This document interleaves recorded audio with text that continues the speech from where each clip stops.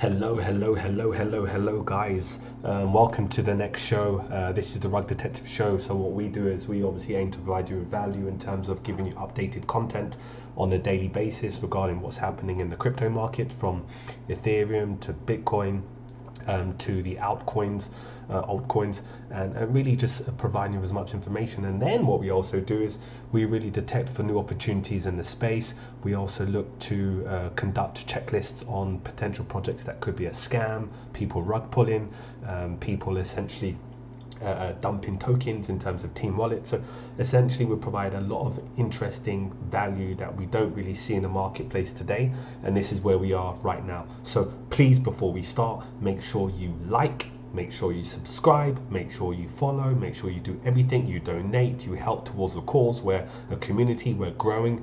We want to provide as much value as possible so you can make more informed decisions. So let's get to it.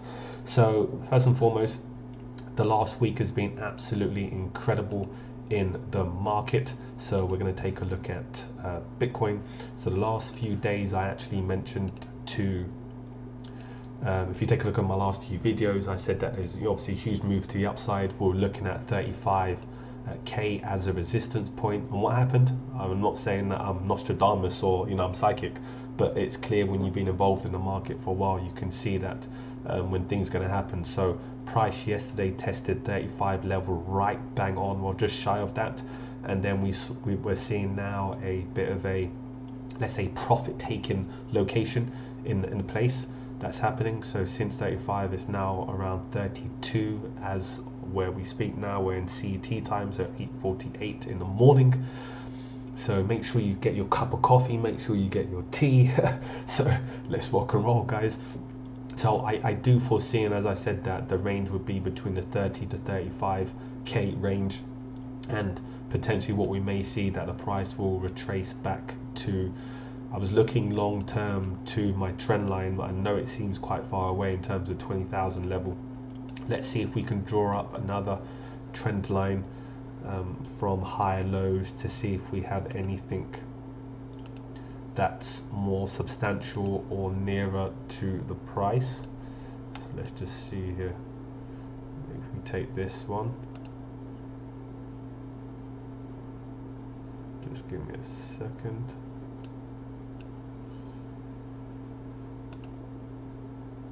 Okay, so let's go to a trend line. So let's take it from this low, this low, so this is high, low in price. And then basically what's happened here is that, so I've taken it from this low, so this is 16th of December, all the way up to the next low, the 24th of December. So it's all moving up to the upside.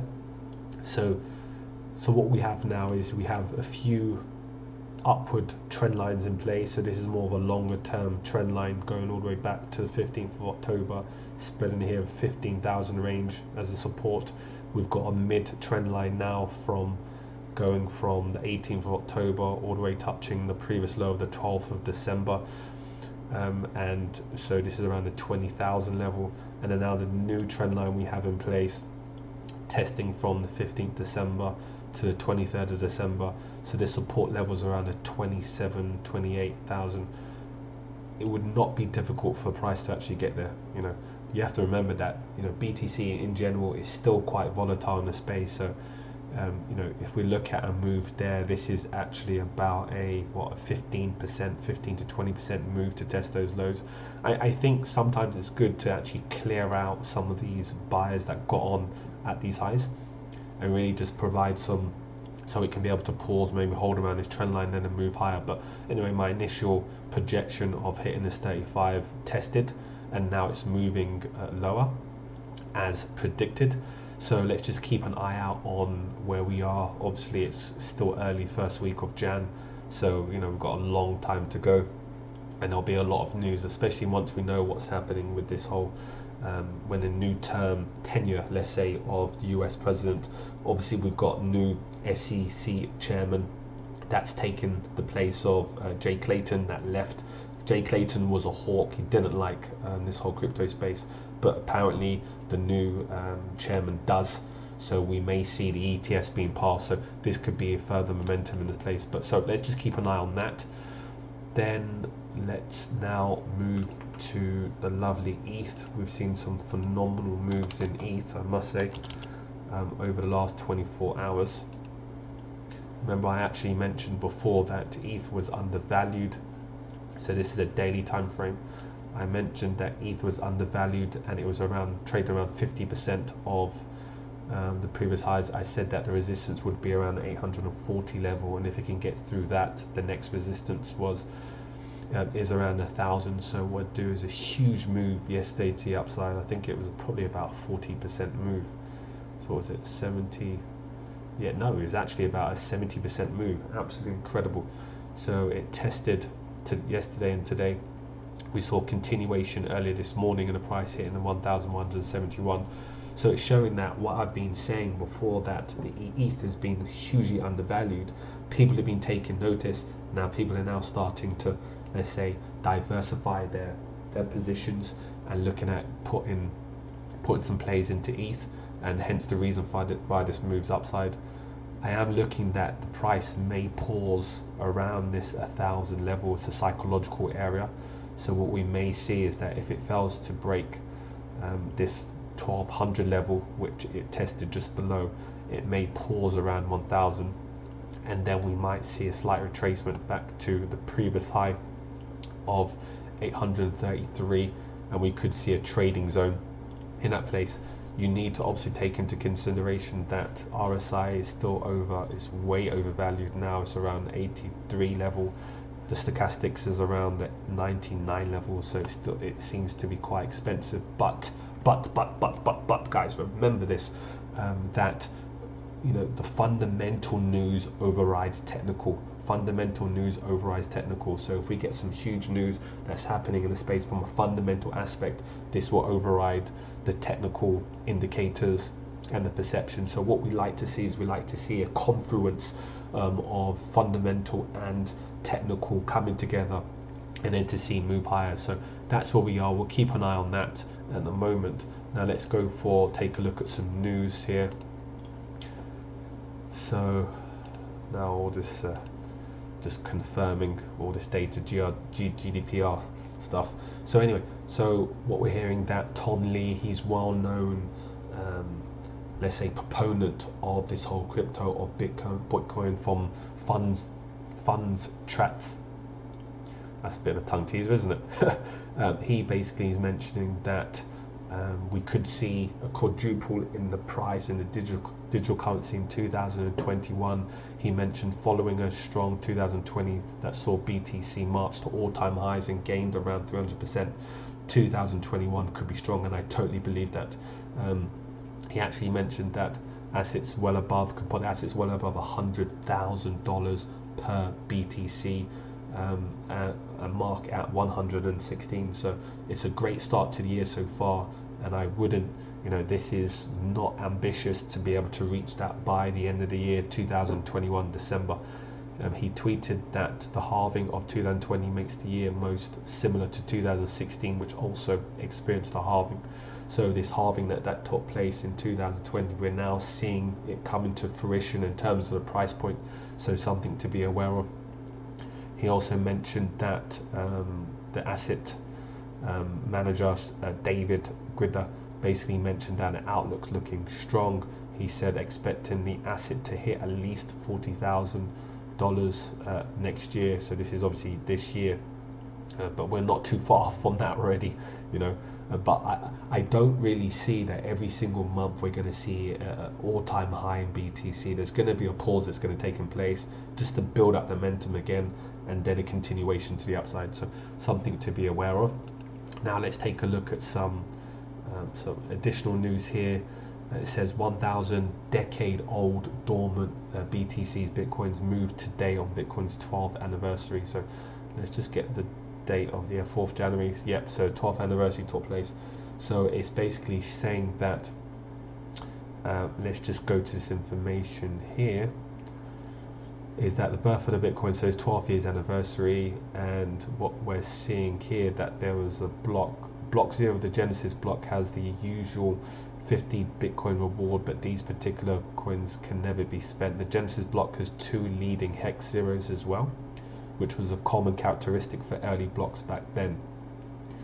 So what they're saying now is the Genesis block today not only has the 50 BTC cannot be spent, but also people have sent small fractions of BTC to the address ever since it was launched. So they're saying that there has been 2,722 transactions, and there's accumulating to a total of 68.35 BTC sitting idle. So people are hoarding up these BTCs, and long-term aspirations, long-term views that this could actually hit 1 billion per BTC within the next 5 to 10 years. So let me say that again, 1 billion per BTC within the next 5 to 10 years. So you need to be aware of that. So anyway, let's move on to the ETH news. We've got some news here regarding ETH. Just want to give you this information quickly. So ETH co-founder reveals underrated BTC crypto bull case and amid massive price rally.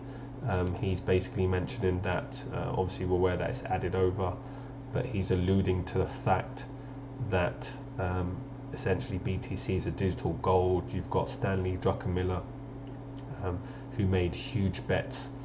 George Soros huge bets on the British pound. They're saying this is the equivalent of what we may see in terms of incredible movements that's taken place from hedge funds, governments. They're really trying to play pension funds, mutual funds. So if you're getting the huge high net worth individuals, they can tell you that the play in the long-term direction of the space.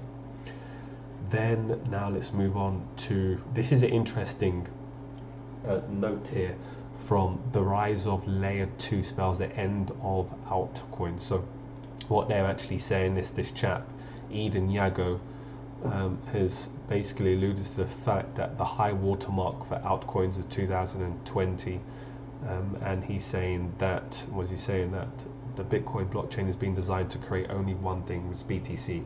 As others jump into it, there's obviously a magnifying effect where a multitude of increase in value of the price. But what he's also saying is that Arise Layer 2, so this year's technology, Layer 2 has actually matured. And he's saying with these DeFi applications, network and sidechains such as RSK, 2020 was also the year that interchain solutions such as Polkadot, Near and Cosmos went live, as we saw last year. And I think they will start to really be adopted this year in terms of these various projects, and we'll be discussing this in the near-term future. But what he's also alluding to the fact that there's a lot of fragmentation between the fragmentation of chain first approach between layer 2 methods and systems, and also while layer 1 systems like BTC and Ethereum have built into interoperability standards, layer 2 does not. So one has to look at the migrations that's taken place, and what he's alluding to is what's coming. Looking forward to expected the fees of ETH will very soon become so high that new and current users alike will be pushed out. Some of them will abandon DeFi and self-sovereignty, and go into exchanges. So what he's saying, there could be a transition due to the fees, huge fees of ETH, where people will start moving to Polkadot, to Cosmos. So we're yet to see that, but I definitely agree that there's been, we've seen ourselves being involved in the market, the huge fees in terms of transactions. It's really difficult for those that are small, trading with small size. They cannot really compete in the space, so something to look at. Okay, so let's just move on to that. So we've touched on this, so we're happy with this information. I also wanted to, and yesterday I really alluded to the fact, and I gave some more data about this Cubic Finance syndicate scam that was running. I mentioned that obviously they raised about 700 ETH in pre-sale, and they didn't actually list on the exchange, and then they listed finally, and everyone was jumping on me via Twitter saying, oh, they listed, and all profanities. But I just said, be aware, there's something called a slow rug and a fast rug. And what's actually happens, unfortunately, is that the guys from Cubic raised 700 ETH during the pre-sale and only added about 14 ETH to the liquidity. So you can clearly see here that right now there's only $8,000 in the total liquidity. How can anyone trade that with a significant size? So this is a real unfortunate situation that's actually occurring in the space. And if you take a look at here, this communication, here it says how many ethers raised pre-sale. Let me just show you this communication. It says here Cubic Finance. So it seems that they've muted the chat as well, because there was just a huge barrage of people totally upset with the situation. One individual says, when you guys adding more liquidity, once more added this or moon. What are they also saying? They're saying they only raised 600 ETH, maybe they need more ETH to provide liquidity. So that's funny. But unfortunately, this is a sad situation that's occurring in this space, where people, they fronted the situation that they were audited by Certic, they were audited by Solidity. They had huge amount of shillers, influencers that pushed it to be able to raise a certain amount of money. But unfortunately, they've now not given back to their community. They haven't helped in this whole situation. They've basically just banked majority, 600 and something ETH, banked it, and then they've moved on to another project. And what do they go and do? They go and effectively say that, okay, what do they say here? Okay guys, chat is closed for half day. How are you going to close the group chat that you're communicating with people who have been loyal, provided confidence by actually transferring funds to you for your project? And this is your reaction. It's absolutely poor. So anyway, moving forward, I managed to, as I'm doing my investigative research, tracking the movement. So this is one of the wallets that received part of the pre-sale, and you can see here that there's a lot of movement out of this specific wallet into other contracts. What's quite funny is that this wallet actually received 1.1 ETH from another contract, which was this one, which holds about 40k dollars here. And then this actually is now moving, this wallet is now moving that amount to another wallet here, to this wallet, which is a new wallet. So what they're doing is they're basically creating new wallets. They're trying to find ways that they can distance themselves away from the project. But the great thing about blockchain is you can see the whole transaction hash, you can see where it's come from and where it's going to, and also you can be able to see the connection between these projects and what these accounts, this specific wallet, is connected to others, such as MCP, which is another scam. So anyway, all I'm just saying, guys, is be aware, do your research, follow this whole process as we continue to do before you even decide to even get involved into a pre-sale. Because people say, oh well, pre-sales happen, why did you come out with this news? Well, even prior to you actually getting involved in a pre-sale, you want to find out, number one, who's actually shilling this project, the influencers. Then you want to take a look at what are the reputation of these influencers. Take a look at the website, see more information about the Telegram. Then you need to then connect, because obviously there's going to be, if there's a pre-sale, there'll be obviously a wallet address. Connect that wallet address and see which address is connected to this wallet address if you can. And if there's a connection between any notorious scammers, then it clearly shows that something's not quite right. Then you want to take a look at the product. Do they have a product? Is it testnet? Is it live? Kind of builds up, and then you'll start scoring all of these, let's say, stats, part of a checklist. Then you'll be able to make a decision. If you didn't get in the pre-sale, then you want to say, okay, is it listed? Number two, has all of the pre-sale funds or majority been added to liquidity pool, and is it locked? Who is it locked by? Then you want to start going through this information. Then you want to then start saying, okay, if you have an understanding of code, start reading through the contract. Start reading through the code to see if there's any minting options, any backdoors, is there a proxy? So these are areas you need to find out. Then you may want to go through GitHub. So anyway, this is the information you want to go through. So I'll leave it with you guys. Good luck today, and do not forget to subscribe. So follow me on Twitter, subscribe, like, and on YouTube. And we're trying to really grow this community. Please help us, obviously, on donate to our ETH. We've got a Patreon account as well, whatever you can do. We really want to build something big this year. So anyway, enjoy. God bless.